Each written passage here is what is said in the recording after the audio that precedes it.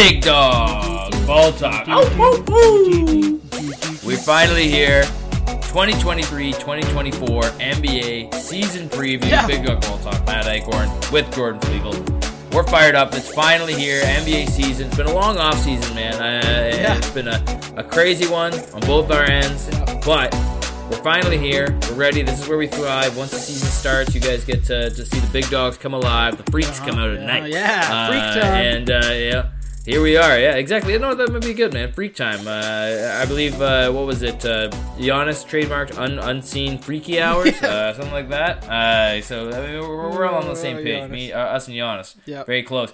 But Jordan, I mean, this is a big season. Everything, every year it seems like the NBA landscape changes completely. The parity has never been greater. Yeah. Over the past couple seasons, a new NBA champion. I believe 4 out of the last 5 seasons, something like that. Nobody's really repeating anymore. Gone are the days of the super team. Yep.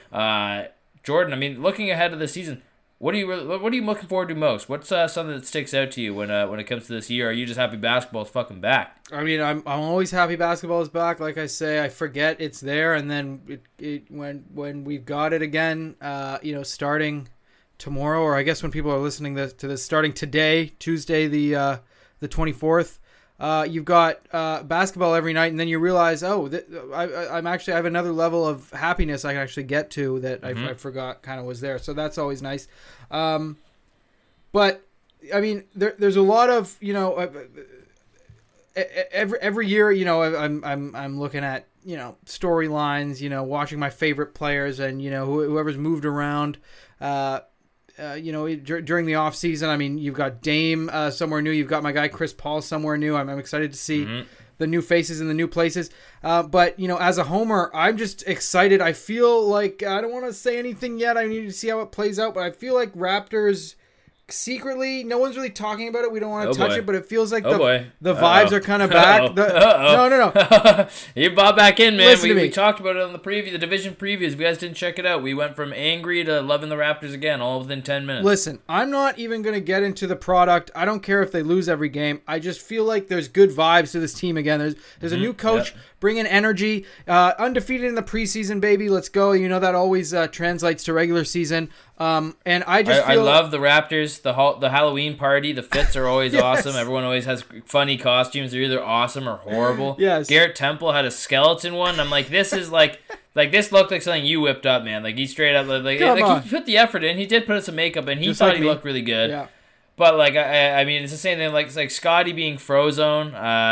There's been people who've been talking about him on the spectrum. That wasn't one that helped him as far as the way it looked. Oh, man. And then Grady Dick is Scooby Doo, man. But I mean, Darko as Captain Jack was pretty stellar, man.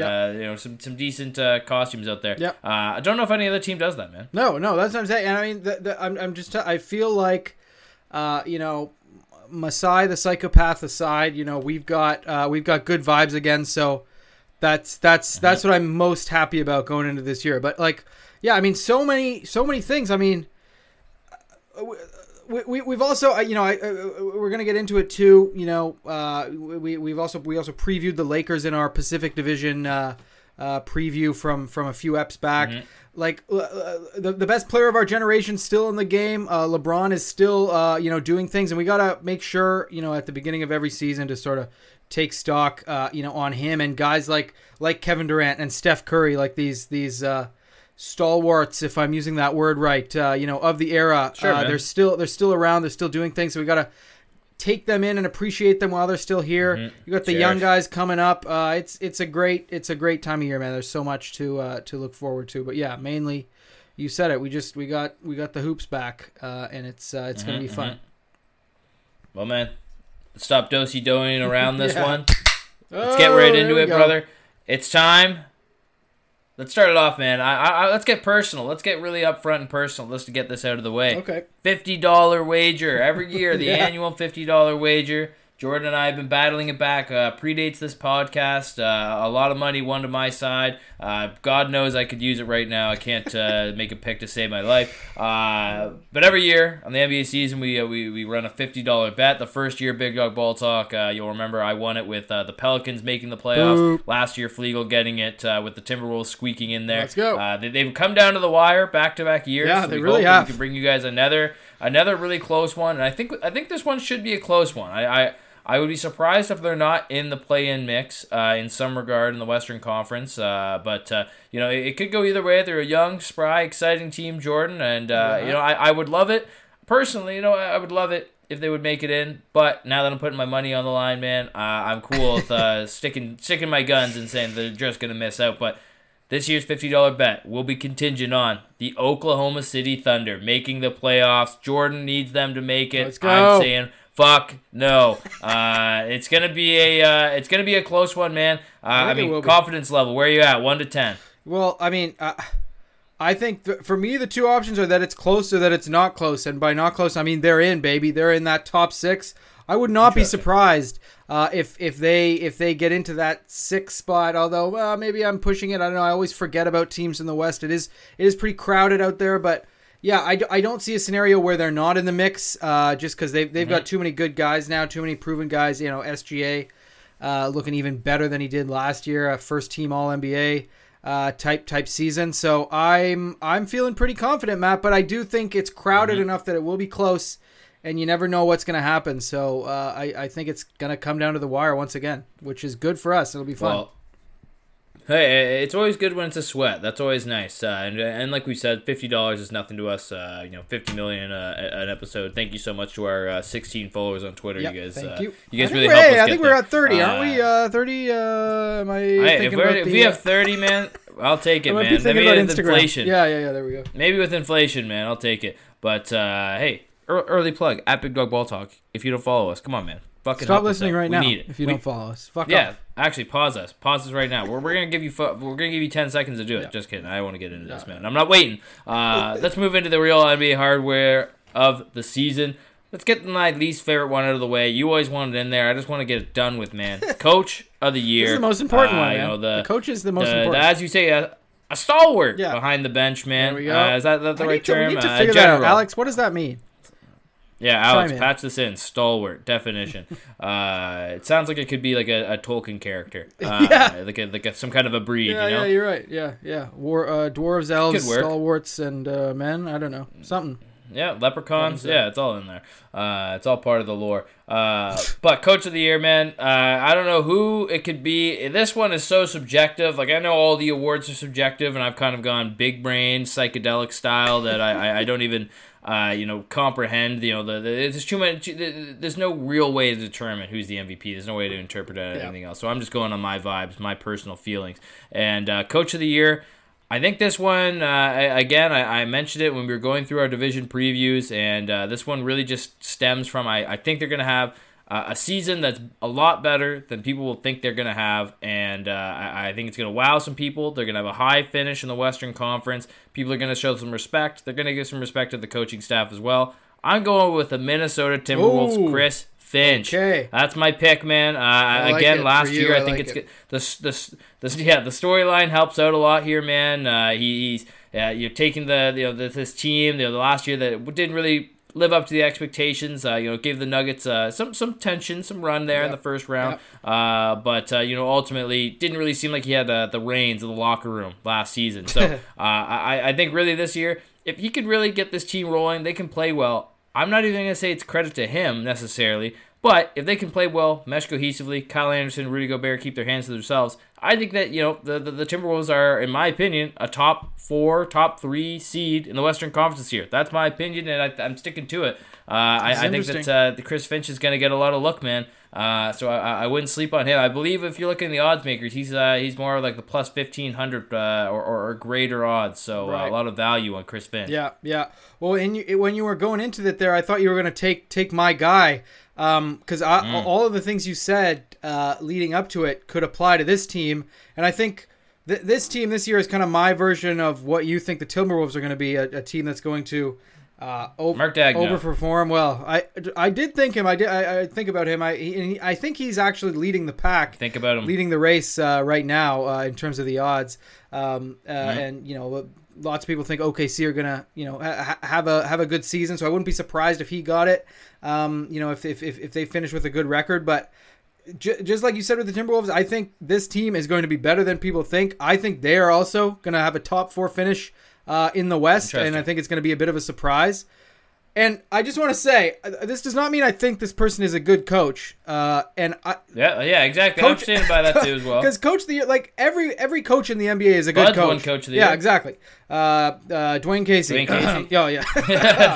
Awkward. Yeah. Awkward. Anyway, but every coach has in the NBA. If you're a fucking NBA coach, you're one of the 30 best basketball coaches on the planet, or roughly, and you have the potential to be good. It's just all about how your season goes, what type of players you have, all these other factors. So give me Jason Kidd of the Dallas Mavericks, who I think that's a great pick. Are going to have a great. That's my pick from what was it last year? Yeah, I think you. Yeah, I don't know which one. There was familiar. one I just fucking freeballed it and it worked out. Yeah. Should have won it. I stand by. Yeah, I mean, a couple years ago you could have made the case. And I think again.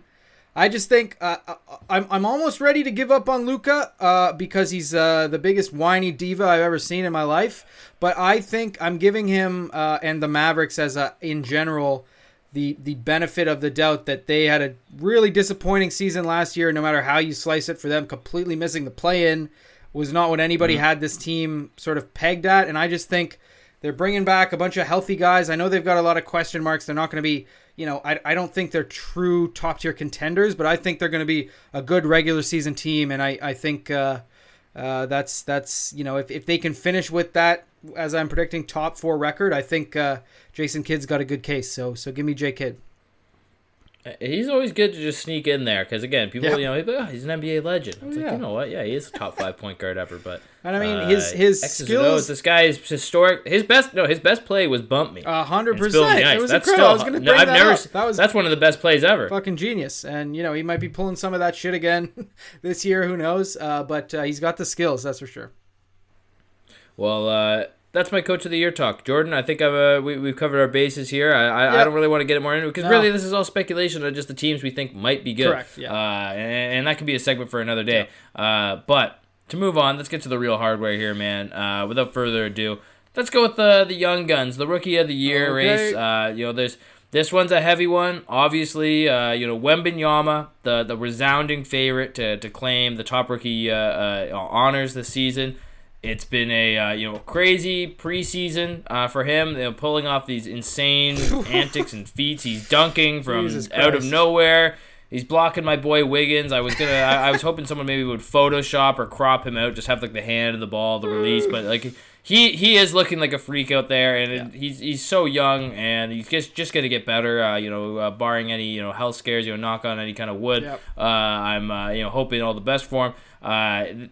He looks like the real deal. It's tough to say that he doesn't, based on the last little bit of play. Yep. And the Spurs have zero expectations. They're going to let this guy play. Like, do you think that anybody has a chance of legitimately dethroning him from winning the Rookie of the Year race this year? Or do you, because at this point, it really is his win.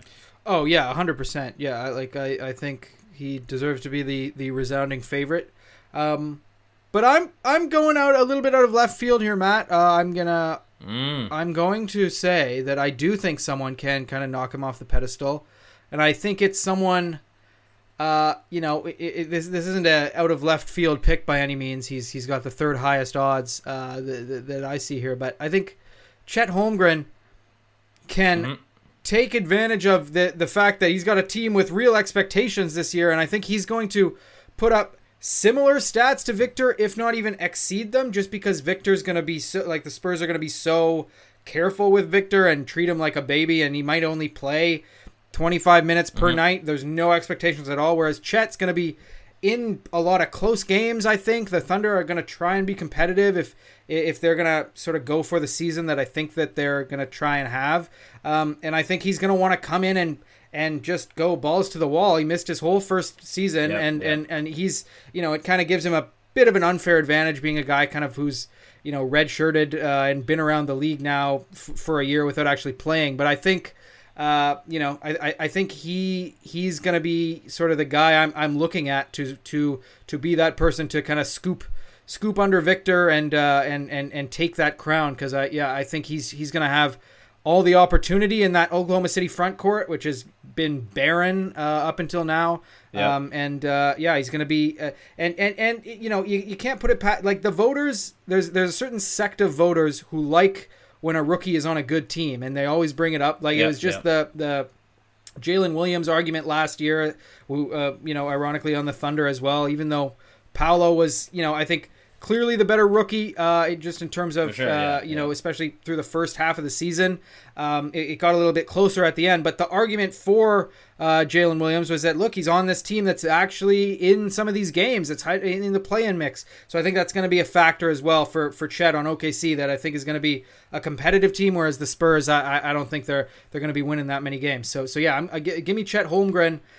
Even though I do think Victor does deserve to be the favorite. I wouldn't be surprised at all if he won, obviously, but I think Chet's going to be the one for me. That's where I'm putting my money. See, I like the pick, and we talked about Chet multiple times, through the NBA draft process before Wembanyama was taken number one by the Spurs. Yep. As a guy who next year in the Rookie of the Year race is going to be up there, because I think a lot of people are forgetting it. This was a guy who obviously not on the level of Wembanyama, but definitely, was a huge, highly touted prospect, and people thought last year he would be, a Rookie of the Year favorite. So it's going to be interesting to see how he can pan out. And again, he's slotted in, like you said, a perfect role, perfect opportunity for him to take a team with no center depth. He's going to get all the minutes in the world. Yep. He'll have a lot of time to develop, and he's playing around a lot of guys who have proven themselves in the big moments. So yeah, I think that he'll definitely garner some attraction. And I'll still say this. I think Wembanyama will, barring again any restrictions or anything weird going on there with just they're trying to take care of his body and whatnot. I still think he'll probably play the most games that the whatever it is, 65 games to qualify here for the end of the year awards. Yeah. And I could see him scoring 20 points per game, because I think they'll let him shoot whatever he wants. And I get the preseason is, maybe an inflation. I don't think he's going to be doing all this to people on a nightly basis. I'm sure he will be doing it, on some of these nights against these lesser competition. But, kind of going along the same lines as you, I'm going to go with a team who I think is going to be a little bit better than the Thunder this year. This is in the Eastern Conference, so, there's got a little bit of, apples to oranges here. Yep. But a guy I think is going to have a bigger role than a lot of people give them credit for. I think he's going to grow into it. He's going to roll into it, and I think it could work very well along with their all-star front man right now in Tyrese Halliburton. I'm going Jarace Walker. We talked about him a little bit in our recent division preview of the Central Division. I think he could come in there and put up some big numbers right away as a rookie on a team that's going to be competing for a potential play-in spot. I could see him really wow some people. He's got that jump out of the gym ability. He can get up there and yam one down. He'll have the highlights. Not much of a floor stretcher as far as I've seen, so we'll see if you can adapt that a little bit. But I would keep an eye on him as well. He's a guy I think could be a sneaky little pickup there to be in that contention. Might not win it, but he could get some value on that. 100%. Plus 250 or 2,500, I should say, on.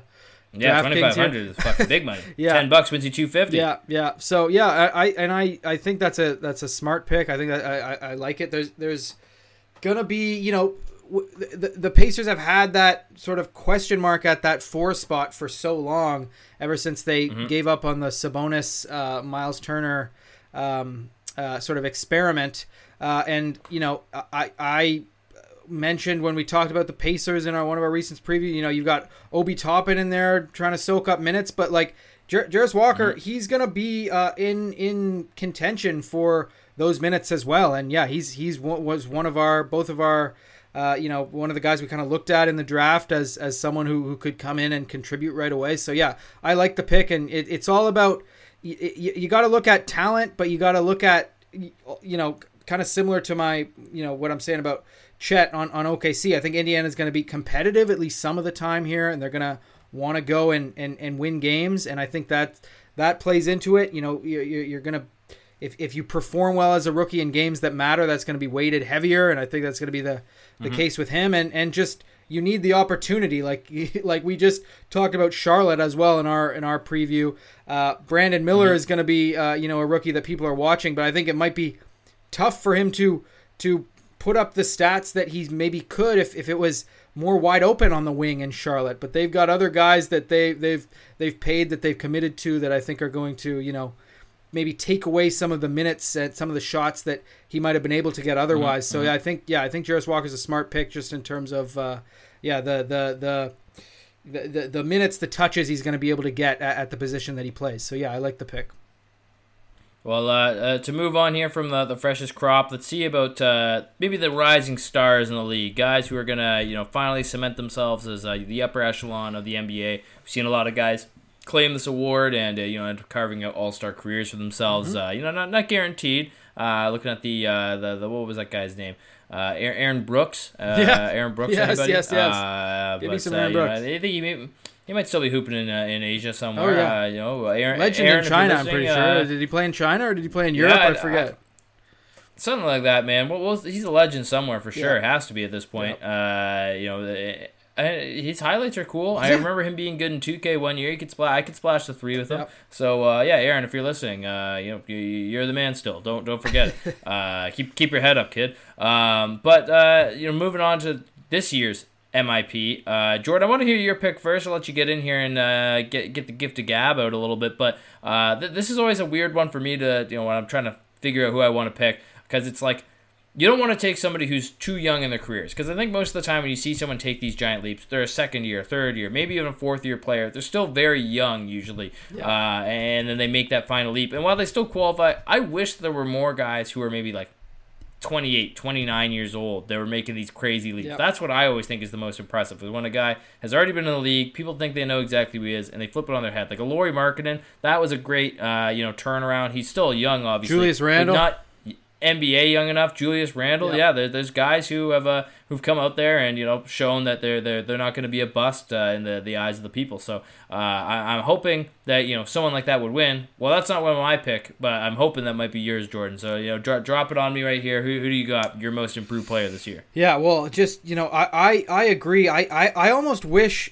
that the second and third year players were just ineligible for this award, because I just don't think that's cool. Who this award is meant for. Like, yes, players in their second years, and a lot of times, I think even more often in their third years, take big unexpected leaps, but so many of them do it that it's kind of hard to like just pick the best one.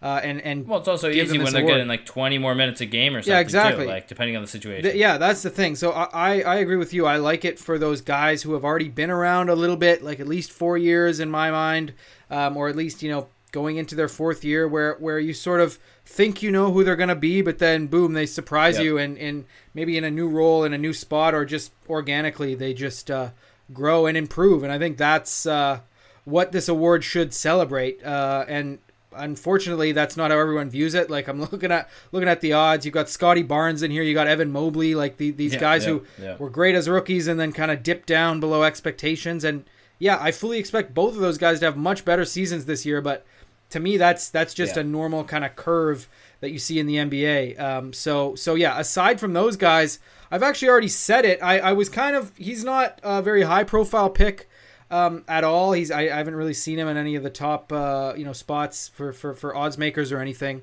But I thought we only do this once a year. I said fuck it, I'm gonna stick with my guns.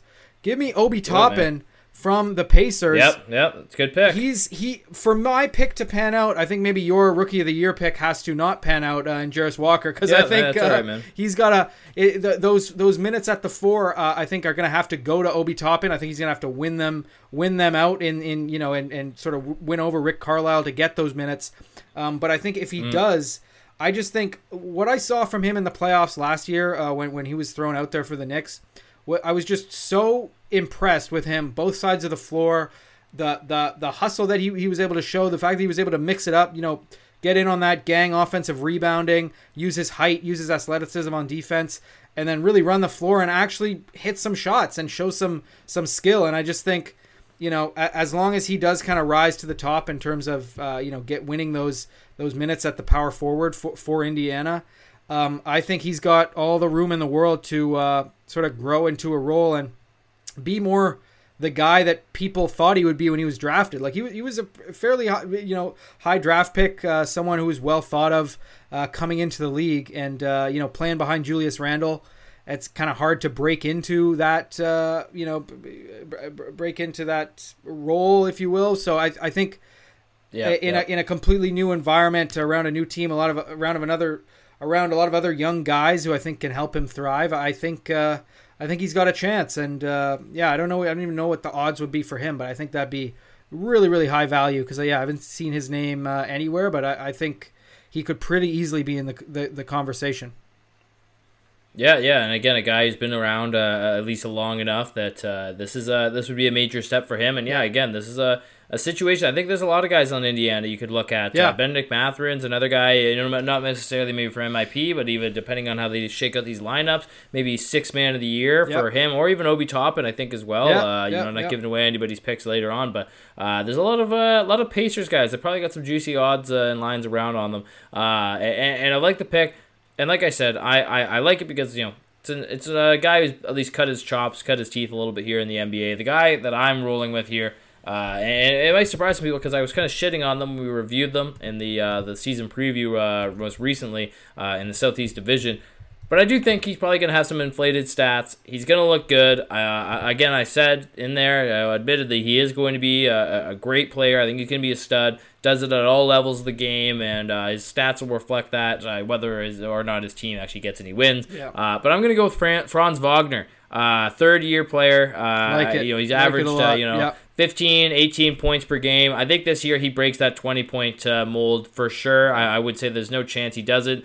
I would expect his rebounds to go up, maybe even a little bit in assists. Just as he gets stronger and more tough as an adult player. I think Franz is going to be in there and really in the looking to get his own shot as well. Now that he's gotten comfortable with his spot in this lineup with the Magic, him and Banchero playing off each other also I think should work well. So I think Franz is gonna his brother Mo's kicking around somewhere. You can give him some inspirational talk. Tell him, hey man, when I was in the finals NCAA tournament, I was this close, bro. You can do this. He was good. He was a legend. But I think Franz is going to be the real deal there. And I'll throw on this bonus one. I don't know if, and the only reason I didn't pick him honestly is because I think the stats that he already has are very good. That he would have to really blow people away to get MIP. But Josh Giddey is due for a huge year. Even though I don't think the OKC Thunder are going to make the playoffs, I still think that he is going to keep evolving. Like he's putting up near triple double per night,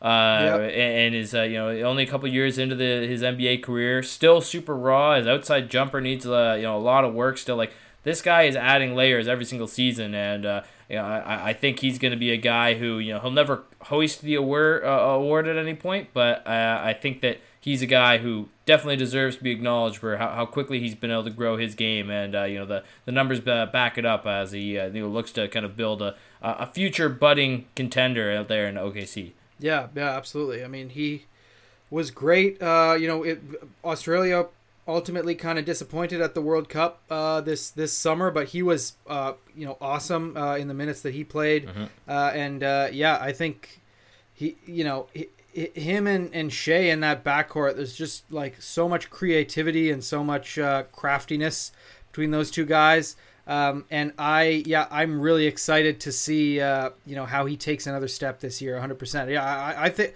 I could see him being in the race too. I wouldn't be surprised at all if he was someone people considered, because like a lot of these kind of taller guys with skill, especially when they're young. People love it. The analytics nerds, especially when you can put up the as you mentioned, points, passing, and rebound numbers that he puts up. It's easy to sort of put yourself in that conversation. So yeah, I wouldn't be surprised if he was there. And yeah, I like the Wagner pick too, even though he is in that category with Scotty Barnes and Mobley, from that draft.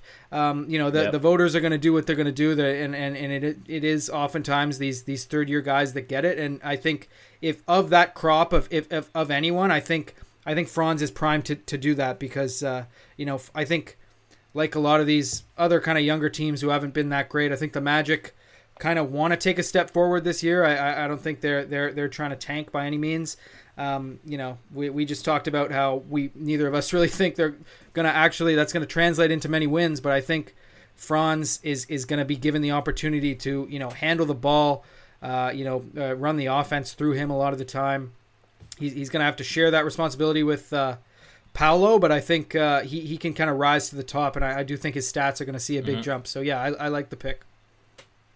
Well, we'll move on here to the next NBA hardware that's going to be given out. This one, an award we'd already mentioned, previously in this, sixth man of the year, the best of the bench guy that comes in there, and this is definitely a vibes-based one. Yeah. I know I throw up the term vibes a lot, and that's becoming a trend. Maybe we'll leave this term in 2024 if it's annoying to anyone. But this is definitely one where it's like you kind of have some swagger off the bench. Yeah. I think a lot of the best six men of the year, or six men just in general of all time, have all had that swagger. It's kind of like a backup quarterback. You can just come off the bench, a little bit cold, you get into the game, and you're just ready to light it up. Lou Williams, Jamal Crawford, these are guys who we've seen revolutionize the position and kind of take it to that next level. So this is it's fitting though. I'm talking about those two guys. Former Clippers, and my pick, man, is a current Clipper. It's Norman Powell, man. Stormin' Norman. Storm. I think he's gonna hit those beaches and he's gonna run rampant, man. Norman Powell is he's a starting quality guard. Even a borderline small forward. Even though he's only at about 6'4". He's a great two-way player. I think he's still underrated on defense by a wide margin. Like if people really take time to watch Norman Powell play, they'll realize that he is like one of the perfect guys to have on any NBA team. They can shoot the ball, defend all the way through, pretty much 1 through 4. Give you quality minutes, finishing close. I mean, obviously at times he's not going to be, he's not a superstar. He's not going to be that guy. Nope. But if you have him as a, even I think on the right situation, a starting player, fourth scoring option, this is a huge guy to have. And you have him on a Clippers team that's dealt with so much adversity injury-wise. I think he's going to find a lot of time where he might be starting, which hopefully he doesn't start enough games to unqualify himself for this. But, that's been an issue with him Powell. In the past. He's been so close, But I look at him and I'm thinking, he's going to have great numbers. He's going to be on a team that I think will end up having a pretty strong record when all is said and done in the Western Conference with the Clippers. And he's been on this radar for a while as a potential six-man candidate. And I just don't know if there's anyone else in the league that plays as meaningful minutes as Norman Powell off the bench in the current day NBA. I like the pick a lot. I think he's on a lot of people's sort of leaderboards for this, rightfully so. And I think, especially if you look at the situation with the Clippers, the amount of fucking guys that miss time, that might be the other thing that kind of hurts him as well, is that there's so many of the guys above him in the depth chart are so often injured that he does slide into the starting spot. And he's had his injuries too. 100%. Fair share. And so, I think for Norman to win this award, I think either one of Kawhi or PG has to put together a mostly healthy season to ensure that he keeps coming off the bench, and because whether he does come off the bench or start, what you're going to get from Norman Powell every night. He is one of the more consistent role players in the NBA. He brings it on both ends, like as you said, hell of a defender. Underrated shooter still as well. Like he's a guy who can really, he can hit corner threes like nobody's business. He can also, handle the ball a little bit, drive to the rim. So really good in transition as well. He's a guy with not too many weaknesses aside from that kind of shorter frame. But he makes up for it. He plays bigger than he is. He's a fire hydrant. He's super strong and I mean. As a Raptors legend, I'm always gonna show love to Norman Powell. So I think 100% he could be in the mix and win this one. And my pick, ironically, we're going back back to my homerism back north of the border. I think now this one is kind of complicated because I need to see what Darko does with the starting lineup. So I'm gonna kind of give. Two options here. I think what he's telegraphed so far is that Gary Trent Jr. is going to be coming off the bench, and I think if that is true for enough of the season that he qualifies, I think he can win this award, because I think he is going to be, whether it's to, whether he thinks he can be with the Raptors long term, or if he, as still a young guy who thinks he deserves a bigger role, is going to come in, whatever the scenario may be, I think off the bench, even if he's not that happy about it, I think he's going to come in and really be motivated to put together a really good season. I think he showed last year how ironic these are our two picks. Yeah, I know, right? But he's traded for each other, for those who don't know. But I think last year he proved how important he was to this team, even through the terrible season that was Raptors basketball last year. One of the only bright spots really was that Gary Trent Jr. was still a good shooter, still a good player, still worked hard on defense, was sort of improved, added a bit of a mid-range game, can get to the rim a little bit. And I think he's going to be even better this year. And I think he's going to surprise some people with what he can do. And if that's off the bench, fine. I think he's going to, even if he does technically come off the bench for most of the season, I think he's going to finish a lot of games for the Raptors, which I think is, that's true of most people who win the Sixth Man Award. Like, they're coming off the bench, but they're good enough that they're in that kind of final five for their team, because they're that important. And I think Gary fits that mold pretty nicely.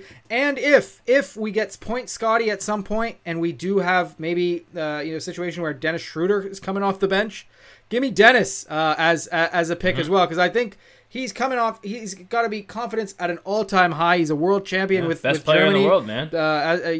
You said it. You heard it here first. And they, I think he's gone through a lot in terms of public opinion about him. But I think he really impressed last year when he rejoined the Lakers. And as I just mentioned, had an incredible summer. And I think he's kind of the perfect guy if he does come off the bench to lead a bench unit, and he showed that he's a better driver of offense, and a better showrunner than people gave him credit for when he played with his national team, and I think he can kind of carry that over and put up good stats if he's the one coming off the bench. So I'm going with one of those two guys, whoever it is, that's not starting for the Raptors. I think either's got a good chance of winning it.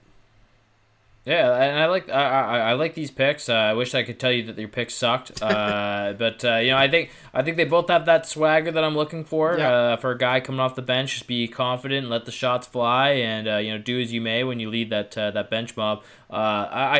I hope that Gary Trent is starting. I'd rather try Point Scotty at this point, but I mean that's just my personal opinion. But I agree. I do think both guys will, they'll excel, leading a bench role. I think Gary Trent, obviously the Malachi Flynn will be a big part of that if they really want to run that deep of a bench. If he's going to be able to orchestrate alongside him to get his production, whereas Schroeder I think can kind of produce a little bit better on his own off the dribble. It's and also as a primary ball handler. So I think it'll all depend a little bit on the bench personnel that they'll be playing alongside. Yeah. But I think both guys have the potential to have decent stat lines by the end of the year. Hopefully the Raptors are still in that playoff contention in that mix, so that the minutes are still meaningful enough that they matter. Not just that he's playing fourth quarter minutes because the starters are so shit. Yeah. So Gary Trent, Dennis Schroeder, I like them both, and we'll see if maybe the former Raptor can snag the Sixth Man of the Year mantle, or will it be somebody else? We'll have to wait and see. Emmanuel Quickly, I believe, the betting favorite right now, the New York Knicks. So might be another guy who's going to come off the bench and light it up for a contending team. Should have won last year, I'm telling you. Yeah, it's going to be a close one for sure. This is always a tough one to agree on. I still think Fred VanVleet way back got snubbed by Lou Williams, even though stats wise it was like 8 points per game to 20. Yep. But I swear Fred VanVleet did more for that team. Yep. I stand by that one. Standing on business on this one. But we're moving on to an award where you pretty much have to stand on business. It's a Defensive Player of the Year award. A guy who's going to be there, anchoring your defense, leading the way, making sure nobody's getting any easy buckets in your house. And this is one that I feel a little icky giving up my pick, Jordan. I feel a little icky. That's why I want you to go first and give your pick so I can really kind of take my time and find the best way to give this pick. But I think that this is an award that I think it's undervalued. Like I would say, a defensive player of the year really should be looked at as like the next best to the MVP. I agree. If you are the best, player on one side of the ball, like and defense that they say is win championships, and this has been proven throughout just sports history, team sports history, I suppose. And I think that we need to give a little bit more love to these defensive player of the years, and I also think the voters maybe need to put some more time into the way they decide who really is the defensive player of the year when they're making their votes, because I think sometimes it gets a little bit lost. It's just whoever has the best defensive stat lines. But Jordan, I want to know your pick, man. Who do you got for your defensive player of the year this coming season? This one was tough. I always find this one tough to sort of predict. Not a lot of defense in the NBA these days. Yeah, it's getting harder and harder to predict it. It's funny that we did 6-man and now DPOY back to back, because I think people are going to think I'm crazy. But I think he's crazy. But I like to think of defensive player of the year sometimes, at least this time when I was looking at it, just in terms of who I think voters are going to value. When Marcus Smart won it, the season before last, I think it really was this feeling of, okay, we keep giving it to these big, tall centers. We keep giving it to these Rudy Gobert types. Can we show some love to another type of position here? That the point of attack, point guard, defender. I think a lot of people sort of had that idea and then, in their minds already kind of voter fatigue for the huge tall guy. And then that's when Marcus Smart sort of began his media campaign and convinced everyone somehow that he was a better defender than Drew Holiday, which was proven wrong in those playoffs. But the point was that I think people were swayed to give this award to a shorter guy, someone who doesn't normally get it. That's why these awards are bullshit. Yeah, exactly. That's why these awards that we're giving out now, these are real. We give our picks at the end of the season. We're really telling it like it is. Yeah. These motherfuckers are just betting on, they're putting that, it would be kind of cute if LeBron won the MVP. Let's give him a pity one. LeBron, he should have won in 2011, so let's just make up for it now. But voters do crazy things. But and maybe you're gonna get all these D Rose fanboys that are still in existence coming after us, man. Yeah. These are 40-year-old We can't go to Chicago. We can't go to Chicago. No, I wouldn't go to Chicago anyway. Unrelated. I want to go see the Bean. That's where they got the big bull statue, right? Deep dish pizza. I don't know. There's cool things I want to see in Chicago. All right, we'll go. Live show. I've convinced you. DeRozan, put us up, man. Yeah. Put us up. Some real loyal fans, man. Yeah, but exactly. But do not. He owes us. But your daughter better be somewhere else that night, man, because I can't. Yeah, I'll be. There. Yeah, I'll have to hold Jordan back. I'm gonna scream at her. I'm gonna do what she did. She's not gonna sleep. I'm gonna all night long. I'll get her back. Yeah. Fuck the kids. Fuck the kids. Fuck the youth. But and I might be falling victim to my own sort of. I'm trying to predict the trends here. But I think Jaren Jackson Jr. We did a quick shift last year back to these big guys, these big shot blockers. Mm-hmm. I think people are over it. I think they're done.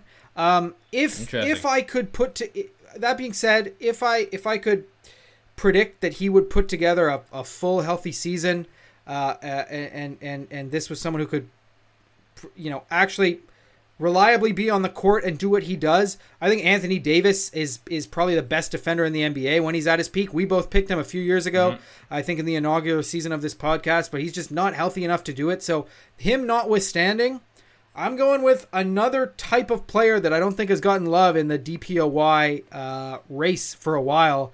And I think it's going to be kind of sexy to give it back to this type of guy. And I'm sorry, I'm going to be a homer again. Give me OG Anunoby, the interesting, the prototypical wing defender. The guy who's long and rangy. This could maybe go to someone like Mikal Bridges if he puts together a really good defensive season as well. Another guy similar kind of frame and body type. But I think the sexy pick for DPOY this year is going to be someone who is that traditional kind of small forward who puts up decent block and steal numbers, who can kind of defend 1 through 4 and 5 sometimes. For me, I think versatility is going to be kind of king this year, and I think someone like OG, who I think is now firmly in the middle of the prime of his career. If this is going to be sort of, if anyone's going to have like, or if any year is going to be OG's quote unquote best year, I think it might be this year when he's still peak athleticism. He's got a lot of experience under his belt, and now he's got, runway, with things freed up a little bit to sort of go out and do what he does defensively. I think he might put up some monster defensive stats this year, and all the nerds who love him, I think might rally behind him. So give me OG Anunoby. Call me a homer if you want. I would love to see it, man. I mean, again, last year he was an all-defensive team member, so it's not unheard of for him to be in that kind of mix. People giving him that consideration. I thought he was he's been a better defender. He should have been all-defensive team many times over already. Yep. And again, this could be homerism. If it is, feel free to email us at BigDogBallTalk. Let me know. Let us know if we're being homers. Probably tell you we don't care. But I do think that he should get some consideration. He's gonna another one. I think that it's important when you're looking at a person who's up for Defensive Player of the Year is are they guarding the best player on the other team? And I think OG always is. Yep. And again, at this point, most of the best players in the league are either perimeter or wing guys. There's just not that many dominant bigs anymore. Yep. As much as it's gone to the bigs, a lot of that's just off-ball blocks and such, which is still kind of going to where my pick is. But I do like the pick. Go with the wing defender. If Kawhi Leonard could play a full season, I would be hammering him, or even Paul George. I would consider putting for Herb Defensive Player of the Year. Jones, somebody like that. Herb Jones these is a rangy sexy guys. pick. I'm looking at them. I would like to go that way, but I'm gonna go. Admittedly, like I said, bit icky, bit sad. Bit depressing. Shame on you, man. But I'm going with him. I'm going with the Frenchman to win his 4th Defensive Player of the Year award. Shame on you, man. Gobert. I think he could do it, man. I really do think he could do it. If the Timberwolves finish as good as I think they will, he's meshing with this team. When Karl Anthony Towns was out, he was actually excelling. Yes. Probably some of the better basketball that he played, even including those times in Utah. Yes. The stats maybe didn't jump out at you. He's not someone who averages a ton of blocks, but he stifles a lot of shots. He makes it hard on anyone to take it in the inside. Yep. He does a lot of things that don't show up in the box score. Defensive rebounds. One of the best defensive rebounders in the league, if not the best defensive rebounder in the league. Yep, that's a part of defense. People forget. That's a big part of defense. 100%, man. The box out's underrated. Yep. If you have a good box out, you've always got a place on my pickup team. You know who's got a good box out? Alex. Alex deserves respect. He's got the best box out I've ever seen. Shout out, Alex. Interesting. Well, you take him over Klumley. Hell yeah! Oh, Klumley's. I'll take Klumley for his offensive rebounding, but give me Alex for interesting. The defensive I wouldn't take him for he can't jump. No. We'll have that on there. We'll have our a guy who doesn't listen to the podcast go up against our producer Alex in a box out competition. Yeah. It'll be good. Yeah. Quality content for sure. But I do think Rudy Gobert again. This is all based on my apparently unwavering faith that the Timberwolves will do well this year. I think that they will find a way to make it work with Karl Anthony Towns and Rudy Gobert out there on the court at the same time. Since they've had this year to kind of figure it out, when they played together, it wasn't as bad as I expected to. It's still not great. Yeah. It's not great defensively, but I do think Rudy Gobert will have a lot of experience and a lot of time to be down there, honk down, and just guard the rim, do what he does best, and I think that the voter fatigue may have winded a little bit, winded away from where he is, and he could wind up, kind of being in that conversation again. I know his stock is at an all-time low, but I'm going to rock with Rudy Gobert. There's a lot of other guys I would throw out there. I said Anthony Davis. I agree. Can't go with him. Doesn't play enough minutes. Oh. I'd love to give Joel Embiid that look as well. Yep. But again, issue. I think he's just going to have his focus and same issue. But I think his focus is also just going to be a lot of on the offensive end. I don't think people are going to be looking at him more for DPOY. Yep. He'll be an MVP candidate. But there's a lot of guys in the league that I think should get consideration. But this one really is kind of a janky one when it comes down to it. Yeah, and if any big man's gonna do it, he's got a good of a chance as any Rudy does. He is, for all his flaws, he can protect the hell out of that rim, you don't need stats to see it, but stats normally back it up, and it's he's in terms of physical gifts and in terms of height, timing, jumping ability, he is one of the best we've ever seen. As long as much as people don't want to admit it or talk about it, it is true. It's undeniable. But yeah, there's a lot of guys you could go with. If I was gonna go with more traditional kind of center, big man who tends to win these awards, Bam Adebayo is another one who I think he's been sniffing around this award for many years now, and I think. If that's something he set his mind to, I think he could do it as well. But I don't hate the Gobert pick, Matt. I know why you feel icky about it, but I don't think it's crazy at all. Well, we'll see how this one pans out. But let's move on to the serious hardware, the major hardware, probably the biggest award of the year. Everyone's always looking forward to it. Everyone wants to know. Clutch Player of the Year? It's going to be... Oh, I forgot about that award. That was even a thing. I didn't have it written down or anything. Wait. Just give me. Let me get mine then. You can think about yours. Yeah, sure, man. Sure. Get yours in, man. Clutch Player of the Year award, Jerry West, man. You were clutch. Thank you for making this fake fucking award. But Jordan's got a great pick. I'm sure. I'm gonna whip this one up quick. I'll have a good one. Yeah. I think it's gonna be Steph Curry. I think interesting. He's. I expect the Warriors to be better than people think this year. I'm high on them, and I think Steph has always been. I got an easy pick. Steph has always been an underrated clutch player, and I think if they're as good as I think they'll be, I think he'll have lots of chances to go out and prove that. And give me Steph. I think he's going to put together a nice little YouTube package of game-winning shots this year, like he does every year. But I think. Steph is going to continue to Steph. So, yeah, give me Mr. Curry. And I mean, when you can shoot from anywhere on the gym, it gives you a good advantage. Especially already has a game winner in the preseason. He's starting it off strong.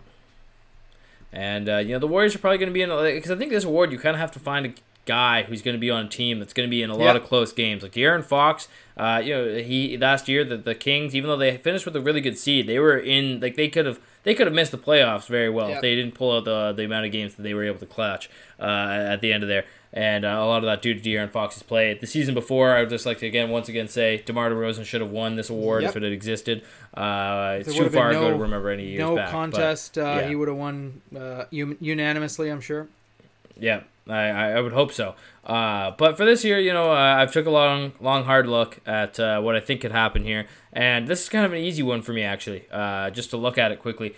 I think this is going to be, again, a team that's going to float around that play-in. I know you think they're going to be a little bit better than I do, but I think Luka Doncic is a guy he's got that clutch gene. We've seen him hit buzzer beaters to win games, to tie games, send it OT, force whatever he needs to force in the late, dying seconds of the game. Yep. I think Luka is going to have the ball in his hands a ton, and this is a guy who I think is an easy bet for the clutch player in the year of the year in the NBA. Yep. Maybe we'll see that problem that they had down the stretch of the season with Kyrie. They might be taking shots away from each other. That's the only thing that I could see being a potential issue. Yeah. But at the end of the day, I think that eventually Kyrie may understand that he's the second fiddle on this team, but Luka is the facilitator. So that maybe I should change to Kyrie. I don't know, but I'm gonna stick with Luka on this one. Yeah. No, I think bettors really like him for this award.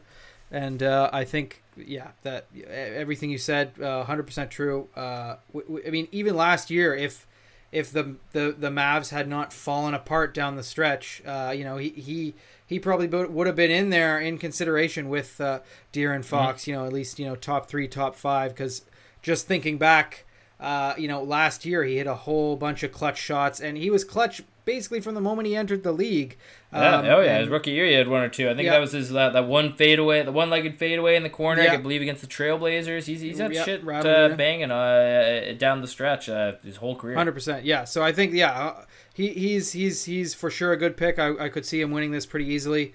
SGA is another guy I thought about. A guy who was just so impressive in the clutch for Canada over the summer and for OKC last year. And another guy who's, you'll be surprised the amount of clutch shots he's hit in his young career. So yeah, it's gonna be a fun race. It's kind of a stupid award that doesn't mean anything, but it's fun to sort of relive the clutch plays of the season because those are some of the most exciting. So yeah, we'll see who comes out on top. All right. Well, now, Jordan, let's stop fucking around with these other awards, man. All Let's get really into it. I'm serious this time, man. You fuck it off. Executive of the year. Let's fucking go. Oh, yeah. That's give it to Masai. Give it to Masai. No, I'm joking. Yeah, let's do it. It's time, Jordan. Get the monkey out. Big dog of the year. Big dog of the year, baby. This is the one that we all want to look forward to so far in the illustrious history of this award. Steven Adams and Julius Randle are the two players that have collected. I mean, when you hear those names, you always think, those are big dogs. And I think there's big shoes to fill for this award. And both those guys, I think, have a lot of swagger, and they've got a lot of cult fans around the NBA, people who really back them and support them. I'm going to go with a guy who I don't really think has that. He's kind of, he's just one of these quiet European guys. He shows up, he does his job, and when he retires, this will be a first. European, when he retires from the NBA, we'll probably never hear of him again. He'll just be a 7-foot farmer or something crazy. I'm not sure, exactly what he'll end up doing, but maybe I'm gonna say he'll be like a crop farmer. I think that sounds like a good thing for him. I could see him in a straw hat, pair of overalls. He could make it work. Okay. But I'm going with the Clippers' big man. Vika Zubac, a guy who he's won Big Dog of the Month multiple times. Yeah. He's a guy. He's always in the mix. He's always floating around there in the Big Dog of the Year talks. But he's never taken the mantle. But I think this is the year he could do it, man. Again, we talk about a big body, a guy who fights down low, gets a lot of block shots, but he gets a lot of nice offensive post hooks in there too, man. Yep. He's not afraid to throw that shoulder into a guy, make him his bitch, and really stuff him in the rim. So I like Zubac. I like the way he plays. He's a big dog for sure. Whether he wins this award or not this year, I'm looking at Zubac as my favorite to take this one, man. You know what? Sometimes the biggest dog is the underdog, man. So I'm happy to give him this award. Sometimes the biggest dog is the friends you make along the way. Also, just want to point that out. But Zubac, love the pick. He wasn't really even on my radar. Maybe it's my anti-European bias coming through. All those guys are soft to me. Dirk, who the fuck is that? He's too skinny. I really like the pick. Like you said, he's won the monthly award before, and a true big dog. He exemplifies everything we sort of created the award for. So I love it. My guy, he's bringing a little bit of crazy to the big dog of the year award. Some needed crazy, some good crazy on a team with high expectations. I hope. Never mind. I thought you were going beef. Oh no! Oh my god! I wish, but I need to see another full court sprint. He's from like beef the big stew. like what the hell? What the hell would you call him, man? Like he's like the raging bull of the year or something, man. Literally, he saw red and then he charged. He saw his own blood and then he just he was that 2 years ago? I think it was. I don't think it was last year. See, this is crazy. I'll never forget it. That was awesome. I remember Russell Westbrook putting up his dukes, but I guess that was that was second half of the year before last. That Lakers tenure, it had to be first year. Yeah. Anyway, what a legend, beef stew. No, this guy he's gonna be on a team with a lot of expectations. So he's gonna have a responsibility, I think, to be that protector, to be that old school kind of Charles Oakley type, a guy who's gonna, have that responsibility coming off the bench to, bring that rough and tumble attitude. And he's shown that he can do it. He's already a legend in the state of Wisconsin. Bobby Portis, I think, might take this award home this year. There's gonna be, like I said, there's gonna be a lot of responsibility on his shoulders to be that big dog, to be that guy who just does the fucking dirty work. He's got a bunch of guys on his team who are flashy and who are superstars in their own right, all stars. But the Bucks are going to need someone to clean up, to do the hard work down low, and I think Bobby Portis he's ready to do it with his big crazy eyes. He's ready to go get after it. Hey, he's about that action, man. Just ask Nikola Mirotic why he doesn't play in the NBA anymore. You'll understand more. But Bobby Portis is a good pick, man. That he's crazy. He likes getting on those loose balls. Maybe the last of a dying breed. Those Ben Wallaces, those Rasheed Wallaces, or the Dennis Rodmans even. I think they're kind of going out the wayside, because they actually need to be able to score, shoot the ball, do all those other things that basketball players are expected to do. Yep. But Bobby Portis, one of the last guys that really, you see him out there and you're like, this is a guy that might actually have some screws loose a little bit when he's out there. So good pick there, and we'll see. ultimately, who ends up winning? Big Dog of the Year. We'll probably forget these picks by the time the first Big Dog of the Month comes out. So you won't be worried about any bias, man. We're always here to just give the real Big Dog of the Year. Correct. But now, without further ado, Jordan, it's time for the MVP, baby. MVP. Thank you, Big Dog Monkey. Yeah. This is an award that every player dreams of hoisting. They dream of capturing, establishing themselves as one of the all-time greats of the NBA. Yep. And this year, Jordan, I mean, the guy I'm going with, I think his team is going to be amazing. It's tough, potentially, because he's playing alongside another guy who is a superstar in the NBA, potentially a top 10 talent, depending on who you ask. But this guy, we've talked about him, a potential guy who could be looked at as the best power forward of all time, or one of the best players of all time, because he's so young in his career. Yep. But I think Giannis Antetokounmpo of the Bucks is due for that third MVP, adding that one to the mantle. Yep. I think the Bucks are going to be a fucking wagon this year. They're going to be tough for anyone to take down, and he's going to have some monster stats. Playing alongside Dame, I think that his, as we said, his play style is going to complement Giannis and vice versa, and Giannis is just going to put up some insane numbers. I'm talking 30, 10, and 8 maybe. Yeah. I don't know. Maybe not the assists, maybe not that high, but it's going to be wild. Giannis is going to dominate the NBA once again like he has been for many years, and everyone likes to clown the jump shot. I know the jump shot's not there. Trust me, I'm cool with the jump shot not being there because at least it makes it fair for everybody else. Yes, otherwise, Giannis dominates at every single aspect of the game. Everyone's got to have their flaw, man. Superman's got his kryptonite. That's Giannis's. Correct. And, even then, he's still going to be putting up insane numbers. He's going to be leading one of the best teams in the entire NBA. I think this is an award that Giannis could easily snatch this coming season. Yeah, 100%. Yeah, I think, it is going to be a new challenge for him.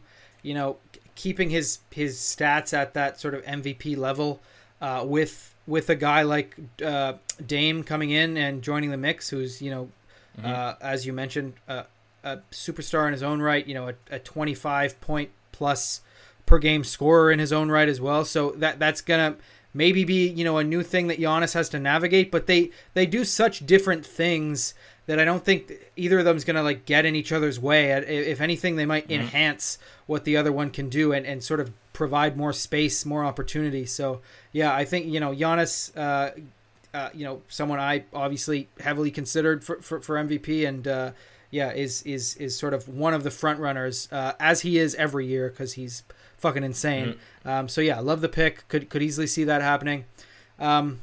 For me, I struggled with this one, and MVP I find really tricky because there so many things, like we've said with other awards, there's so many things you got to take into consideration. There's the narrative part of it. There's are people going to be fatigued voting for this guy again? What's the sort of team outlook? Are they going to be good enough record wise? And for me, it came down to two guys I was choosing between, and I really literally went back and forth. Like I've erased one name and put the other multiple times. And the guy I went with in the end, and it kind of dovetails with my Coach of the Year pick of Jason Kidd. I think this might be Luka's time to finally come through and win this thing. That is contingent on the Mavs, like I'm saying and predicting that I think that they can do. Finally not the favorite to win it. Yeah, exactly. Go to the odds makers. That's been a curse. Yeah, exactly. So I think he is going to come out really motivated to just prove people or not prove people wrong, but sort of establish himself and the Mavs as a good team to be reckoned with, and himself as one of the best players in the NBA, because he still was that all of last year. The Mavs put together kind of exciting first half of the season, but to completely miss the play-in was just so embarrassing for them. And I think if Luka is anything, he's very prideful about this stuff, and I think he's going to come out really wanting to prove people wrong. And I think this, if any year, is going to be the year where he finally comes to camp in shape. It might be this year because people have been nagging him about it. People have been fucking straight up making fun of him about it for long enough. I think he might finally say, you know what, fuck this, no more pretzels, no more beer. After every practice, let's no more hookah. Let's get serious here. So I think Luka's the guy I went with in the end, but the guy I was just as almost just as close to putting in there was Jason Tatum, because I think he's another guy who is going to be really pissed off with how the last few seasons have went. They've been so close to winning the title. But I think he should have been more in the MVP conversation than he has been the last few 100%. Yeah, there's been guys who just kind of barely edged him out, and in more sort of normal years, he could have already won one if there wasn't such kind of crazy high-end statistical talent between Giannis, Embiid, and Jokic the last few years. But I think for the Celtics, what it came down to me in the end is I think the Celtics might be looking at themselves at the start of the season and say, you know what, we've went full out the last few seasons. We've had some of the best records. In the Jason Tatum era, the Celtics have had some of the best and most winningest seasons of any team in the East. I think this might actually be the year where they kind of treat this as more like adults and more like LeBron used to do it. Just say, you know what, fuck seeding. We're good enough to beat anyone. Yep. Let's make sure we're fully healthy and ready. Let's make sure we know what we've got here. I expect Joe Mazzulla to sort of experiment with a bunch of different lineups, using Porzingis and these new additions in different ways. Drew Holiday as well. Mm-hmm. So I think for me, I initially wanted to give it to Tatum, but I just don't think the Celtics are going to take the regular season quite as seriously, just because I think they're going to be more focused on actually getting it done in the postseason and being healthy for that, and not expending too much energy. So at the end of the day, I went with Luka. We'll see. He's burned people in the past. He's looked like he's primed and ready to win the award, but just has always kind of fallen short of it. But I think if any year is the year, I think it might be this one. Well, statistically, there's no way that Luka won't be a part of it. The guy's a triple-double machine. Puts up every single year he puts up a brand new record. Scoring the ball, passing the ball, rebounding, doing everything on the court that gives you any kind of padding in the stat sheet. Yeah. He does it all.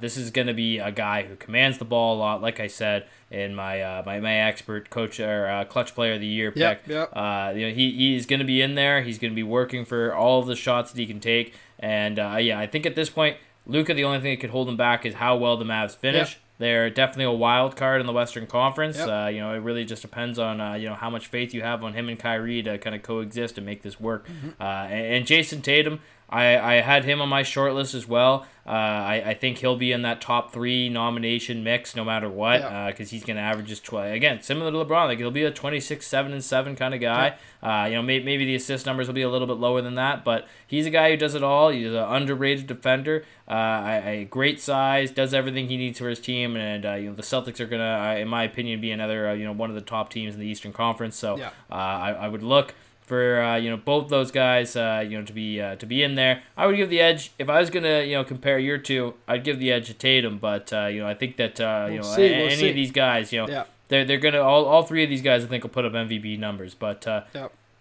end it all off here, man, it's time we give our finals predictions. NBA championship. That's what we're all waiting for. That's what we all watch for. The glory to see who is gonna etch their name in NBA history. Could be anyone this season. Jordan, to start it off, man, let's go with the Eastern Conference, because I think when you look at the Eastern Conference, and maybe you'll surprise me, maybe you'll shock me, but I feel like right now it's kind of a 2 alpha dog race between the Milwaukee Bucks and the Boston Celtics. That's what I've got in my Eastern Conference Finals, and I think this is going to be an absolute dogfight. 100%. Yeah, I kind of, with another scenario where I kind of went back and forth, I can see both getting there realistically. It is one of those situations where barring some crazy injury that would lead to some other crazy Cinderella Heat run or something like that, like from last year, I would be so shocked if it's not either the Bucks or the Celtics in the finals from the East. It's just to me, they're just so far and away the 2 best teams in the conference. I think there's a lot to consider, but I'm just, falling back on my initial thoughts of both of these teams, when these are teams with new additions. And I thought, despite what they now, a weakness I think they now have on the perimeter, I think the Bucks got so much better with their top line talent. And I think the Celtics, even though they addressed their issue with finally getting a point guard that I respect enough to run the show in Drew Holiday. They just lost too much front court depth. I think Giannis is going to be that much harder to deal with if and when they meet in the playoffs. And same goes for any other team in the East trying to deal with Giannis. And that's already hard enough if you're going to fucking try and build the wall against Giannis. Oh, yeah, you've got Dame Lillard, one of the best players of our generation, trailing to hit threes or, get into the mid-range, hit his floater. You get Drew Holiday and Derek White it's him, be then it gets crazy. It's going to be tough. And hey, Porzingis is a beast down low as well. All jokes aside, I actually believe that to be true. If he can be on the court in the playoffs in the sort of most important games, but at the end of the day, he doesn't even know the month of April exists. No, yeah, it's true. NBA calendar. It's true. But at the end of the He's day, usually shutting it down by February. We'll see, man. I told you the Celtics, they're playing with fire, but I will give them, like I said before, their top end potential is kind of out of this world with the versatility that starting lineup can bring you. But at the end of the day, I'm going with the Bucks. I believe in Giannis. I think they can edge it out. I think, I just said I don't expect the Celtics to necessarily be as hell bent on getting the first seed, like first or second seed, like they have been. They might just walk into it without even trying, because I do believe these two teams are that good. But at the end of the day, this matchup could come down to home court advantage. That might play a factor here, and I do think it'll be close if and when these two teams meet. But I'm taking the Bucks at the end of the day to get to the finals. Well, again, like I said, to set this all up, I mean, I think it's between these two teams, and at the end of the day, it's gonna be it's gonna be close, because I think honestly, when you look at the game plan of how the teams match up against each other, the Celtics should have the advantage. But I just feel like Damian Lillard will be able to find a way to, do Dame things against this Celtics defense on the perimeter. Yep. No one is going to be able to stop Giannis on that team. No. Jaylen Brown is too small. Jason Tatum is not a good enough defender. Yep. As great as a defender as he is. And then when you have old man Horford in there, even Brook Lopez might be getting his buckets in there. He might be throwing it back to the Brooklyn Nets, the New Jersey Nets, really. Yep. Those old days, throwing that hook shot up there, stretching them out onto the three-point line. Like I really do think that I agree here that the Bucks will be the Eastern Conference representative in the NBA Finals this year. I think that the bench depth is still solid enough. They've got the perfect veteran core that they need, along with some of those young legs, to keep the regular season afloat, to get that favorable seeding. Yep. I went back and forth. This is actually, I'll save this little tidbit for later. But it's going to be a hell of a series. I really hope these are the two teams that it comes down to in the Eastern Conference, because otherwise it's going to be a bit of disappointment in my eyes. But who knows? I do love an upset, so we'll see. But I think the Bucks just going to overwhelm them inside. The Celtics just haven't been able to get over that hump, and I think this might be another year. And even though, again, I think they're one of the a top 4 team in the NBA, no doubt. This might be the straw that broke the camel's back, and this is finally when we really see them blow it up. I think this, you could make the argument, I don't necessarily think I would go there, but I think you can make the argument that these are the 2 best teams in the NBA. Like, depending on how you view, the Nuggets and their chance of repeating, and, all the other teams in the West. So, I agree. If the Celtics can't break through yet again, I think it depends.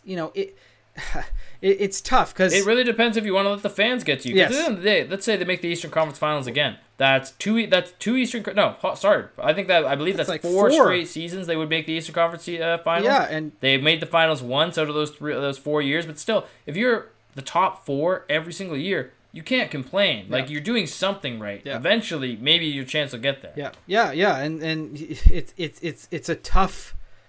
You're kind of damned if you do, damned if you don't. Like, there is something to be said about, you can't just keep running things back again and again and again. But if they lose this year, like you said, as long as they don't get, upset in the first round or something crazy, if they lose admirably to the Bucks in the conference finals, I don't really see how you can make the case to fully break this up, because this will have been also the first year that they've got Drew Holiday on the team. So unless there's an embarrassing exit, if you're the Celtics, I think, no need to panic. I think you've still got room to grow with this team, but I do think that I don't necessarily I didn't love what they had to give up in order to get Drew, but I think they made the right moves at the right time. They couldn't based on last year, the fact that they went down 0-3 and showed almost no fucking fight or spirit in that game 3.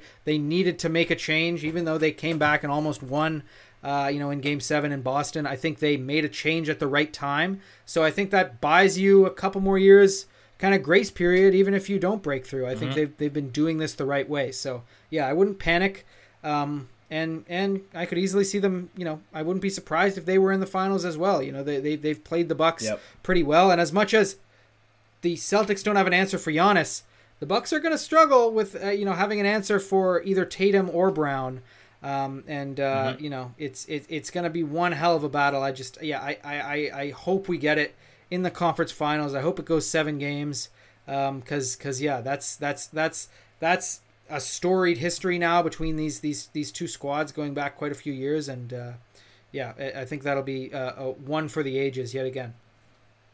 Well, Jordan, I kind of set the stage there for the Eastern Conference. I want you to give me your picks for the Western Conference Finals, because this one is really up in the air. I think that anyone you ask could have 2 different picks. Yeah.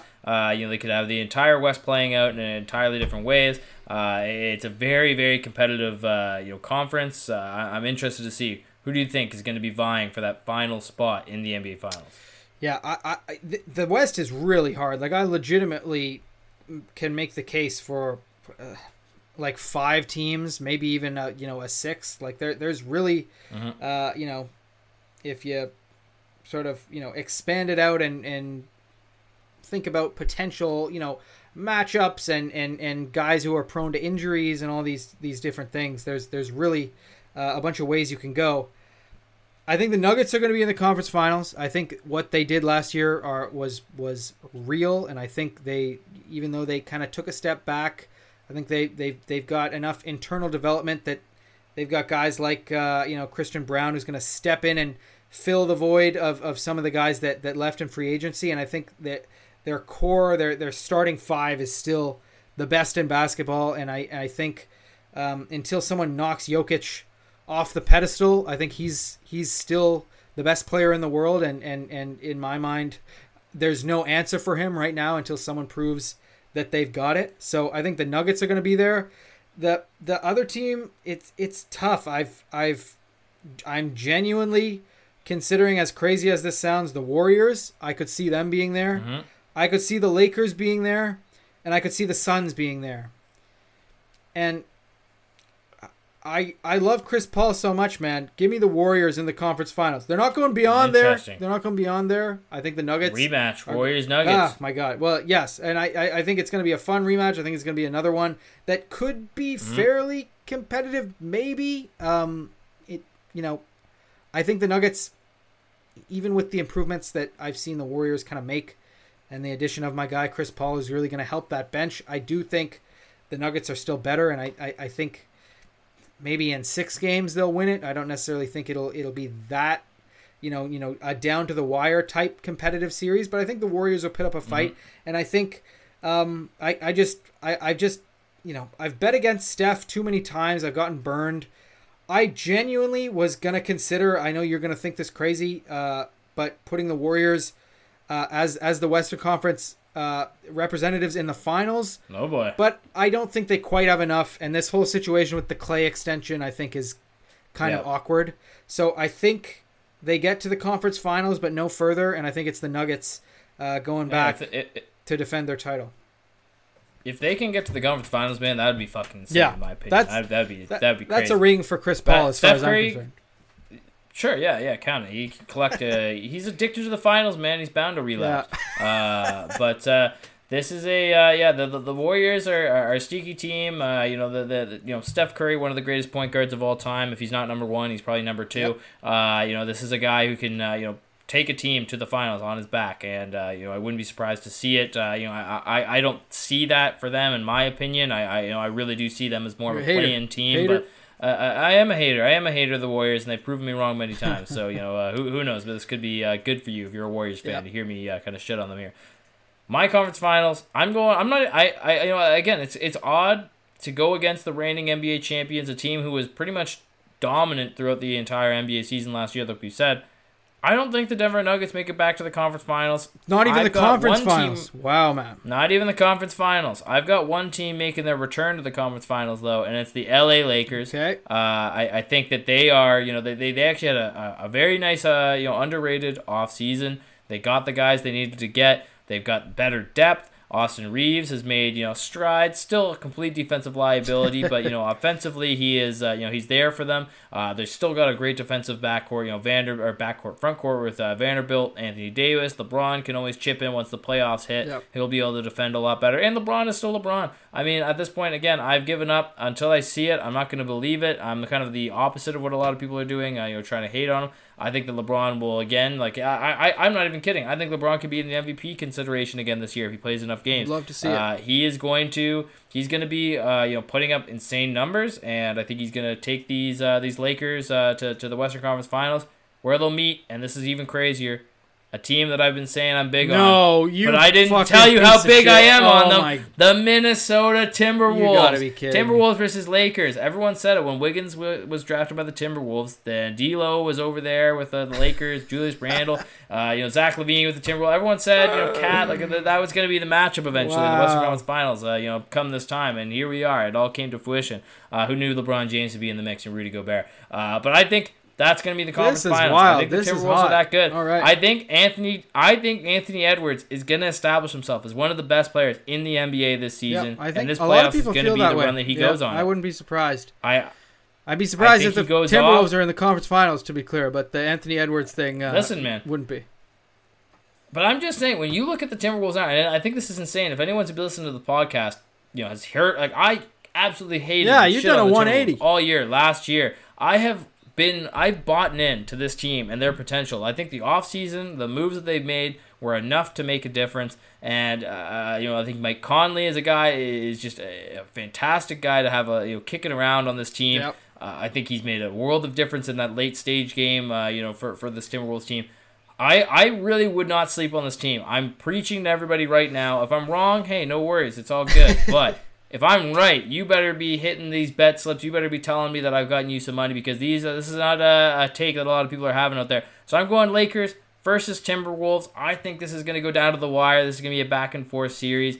I think, again, this is another one where, if you actually look at the matchups, I think the Timberwolves might even have a little bit of an advantage. But I think that, the arguable GOAT comes out ahead here. I think that the Lakers maybe overwhelm them a little bit. I don't know if they'll be able to match that offensive firepower. You find a way to kind of match whatever Anthony Edwards can throw at you. I'm going to go with the Lakers. LeBron, one more time, baby, in the NBA Finals. Lakers versus Bucks. The changing of the guard, perhaps. Who knows? Or will the old reign, the king versus the prince, live on? The king versus the Greek I don't know, god, man. the freak. That's a lot more interesting than Bucks versus Nuggets, man. Yeah, true. But I mean, but we both have the Bucks in there, whether it's the Lakers or the Nuggets, man. I mean, do you do you have the Western Conference squeezing that one out, or do you have the Bucks taking the finals? In your opinion here, Jordan? I went back and forth on my Bucks versus Nuggets. I think if they do meet in the finals, either could win. I could see both scenarios playing out. But I think I think the Nuggets proved to me last year that they are just so cohesive. They have so much room to get even better. I think it's going to be close, but I picked the Nuggets in 7 over the Bucks. Close series. Oh boy, all time. Back to back. Yep. And this would be winning the finals there. Whether he gets the Finals MVP or not, probably would end up getting it. I mean, Jokic would be cementing himself as the one of the best big men of all time. He already has, but that would even further it. The Bucks would be probably disappointed, but that would be an amazing series, insane basketball there. Yep. I'm gonna take yours, and I'm gonna flip it a little bit here. I'm going with the Bucks to win the NBA championship. I'm going to see them take it against the Lakers. I'm going to say they'll take it in 6 games. I think it'll be really close no matter what. Another finals loss for LeBron. I love it, man. I fucking love it. Yeah, another one. It to me. One more onto the get the chalkboard out, man. That's his move. But I just think that they, again, the Lakers are great. They're a good team, but they do everything the Bucks do, but they're a little bit worse. Yeah. They've got the older team. They've got the more injury-plagued team historically. I think that the Bucks are going to be set up here. But I do want to say this. So again, the Bucks are my pick. I'm very confident in them to win the NBA championship, especially to get to the Eastern Conference Finals. Yeah. But before the Boston Celtics made that trade, with Drew Holiday leaving and all this other shit happening and the Damian Lillard trade to the Milwaukee Bucks, I did have the Boston Celtics over the Los Angeles Lakers as my finals pick. That Damian Lillard trade shifted everything for me. I think the Celtics got worse, and I went with the Bucks there out of the Eastern Conference, and ultimately I thought that they were going to be the team to win it all. So I'm going with the Bucks over the Lakers. You're taking the Nuggets over the Bucks here. It's going to be crazy. Hopefully the Bucks make it. I mean, the big dogs are telling you, hammer the Bucks to win the Eastern Conference at the very least. But this is going to be a hell of a season, Jordan. I can't wait. We want to hear all your takes at Big Dog Ball Talk. Let us know who you think is going to win the 2024 NBA Championship. Twitter, Instagram, TikTok, at Big Dog Ball Talk. Let us know what you think. And it's time, Jordan. Let's get ready for tip-off. Let's take the earbuds out. Let's get fucking ready. It's time. This is going to be one of the best seasons yet. We're going to be back hitting you guys every Monday and Friday. We're going to do it. I swear by the gods, we're going to do it. We're going to do it. We always find a way once the regular season tips off to make it work. So stick with us, and we'll stick with you. And some special eps on Wednesdays as well. Sorry to cut you off there, Matt. But you're good, man. We got lots coming at you, and this is what we wait for all year, baby. This is our Christmas until actual Christmas. That'll be fun too. And that's the best time of the year for the NBA as well. Hey, there we go. But this has been Big Dog Ball Talk. Matt Acorn, Jordan Flegel. Go Bucks. Go Nuggets. Go Raptors. Go Raptors. And as my good friend Jordan always said. The perfect segue, Matt. The NBA season's back. We're gonna get more of this. Miller, genuine draft. Get that garbage out of here. It actually really hurts my voice. I don't know how he does that, but give me a few, Matt. Give me a few Jack Armstrong-isms. You know I love to hear it. No. Maddie. Hello. Run it up, Maddie D. Run it back. Oh, God. I'm actually hoping at the Raptors game, this is my last prediction. Long Chung makes an appearance on the jumbo board, spinning the speaker on his head at the Raptors game. We need to get him on this podcast. Everybody look at Long Tendo. Long Tendo would love it. A cute, passionate fan. 100%, yeah. And the three of us, we could do a little bit of an outing. Me, you, Alex, Long Chung, Raptors game. Go to that place with those really cheap shots you took us to one time, man, to make a night of it. Yep. Alex, book Long Chung. Make it out.